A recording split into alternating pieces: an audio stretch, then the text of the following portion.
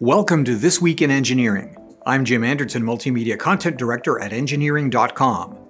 On today's episode, Tesla talks artificial intelligence and nuclear microreactors for the USAF.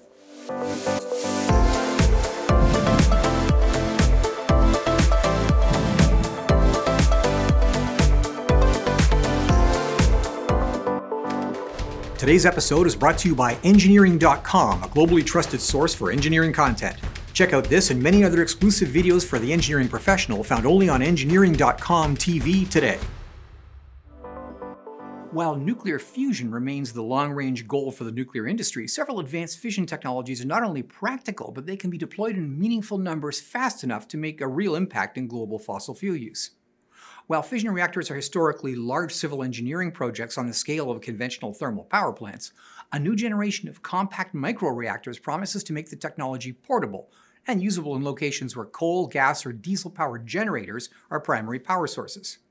The U.S. Air Force has selected Eielson Air Force Base in Alaska as the location for the first small-scale reactor in military service in 5 decades. Early transportable reactor concepts were used in Greenland and in Antarctica, but they proved to be unreliable and more expensive to operate than conventional generators.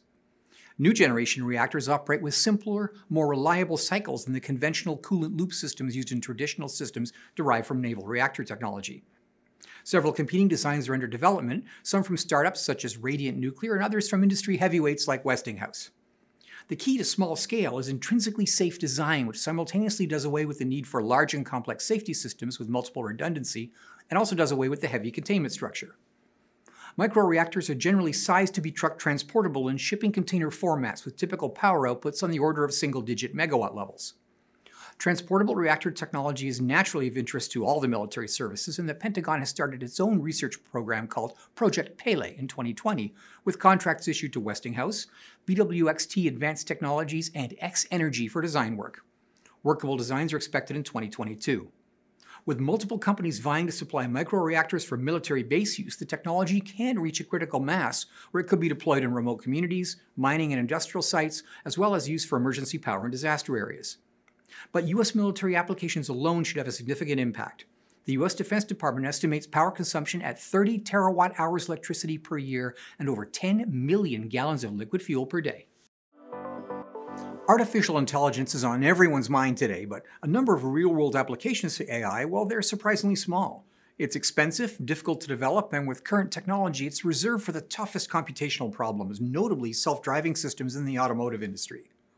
Now, Tesla has tackled the self-driving problem with a unique camera-only approach, which places very high demands on hardware and software to make sense of the environment around the vehicle to deliver error-free driving.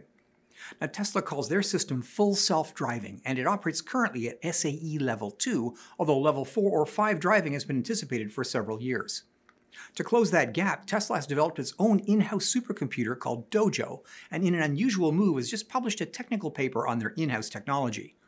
Entitled Tesla Dojo Technology, a guide to Tesla's configurable floating point formats and arithmetic, the paper explains how Tesla has developed new formats and methods for 8-bit and 16-bit binary floating point arithmetic for deep learning neural network training. Why is this important? Well, the original standard, IEEE 754, dates to the mid-1980s and was designed to ensure identical results whether tasks were run in software, hardware, or a combination of both. This single precision standard was supplemented in a later revision with a newer half-precision standard to address the fundamental problem of the original concept: very heavy demands on both processors and memory.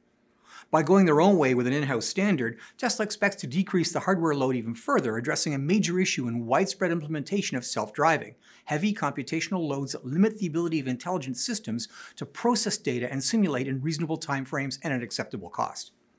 Now, Alphabet's Google Brain AI unit they've been working on their problem with their own in-house solution, and Tesla may create a unifying standard, although without the expectation of full interoperability of code between platforms.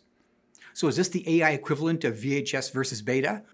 Well, given the relatively small number of supercomputer platforms in use worldwide, probably not. But as supercomputer costs drop and an increasing number of universities and research institutions adopt them, formats and standards begin to matter greatly, especially in a market where high-level coder talent is in very short supply.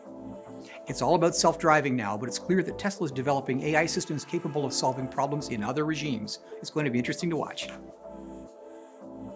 Well, that's it for this week's episode of This Week in Engineering. To check out these podcasts as videos, visit engineering.com TV. If you like this show, consider joining engineering.com to get personalized story recommendations, follow the topics you care about, and participate with the global engineering community. Thanks for tuning in.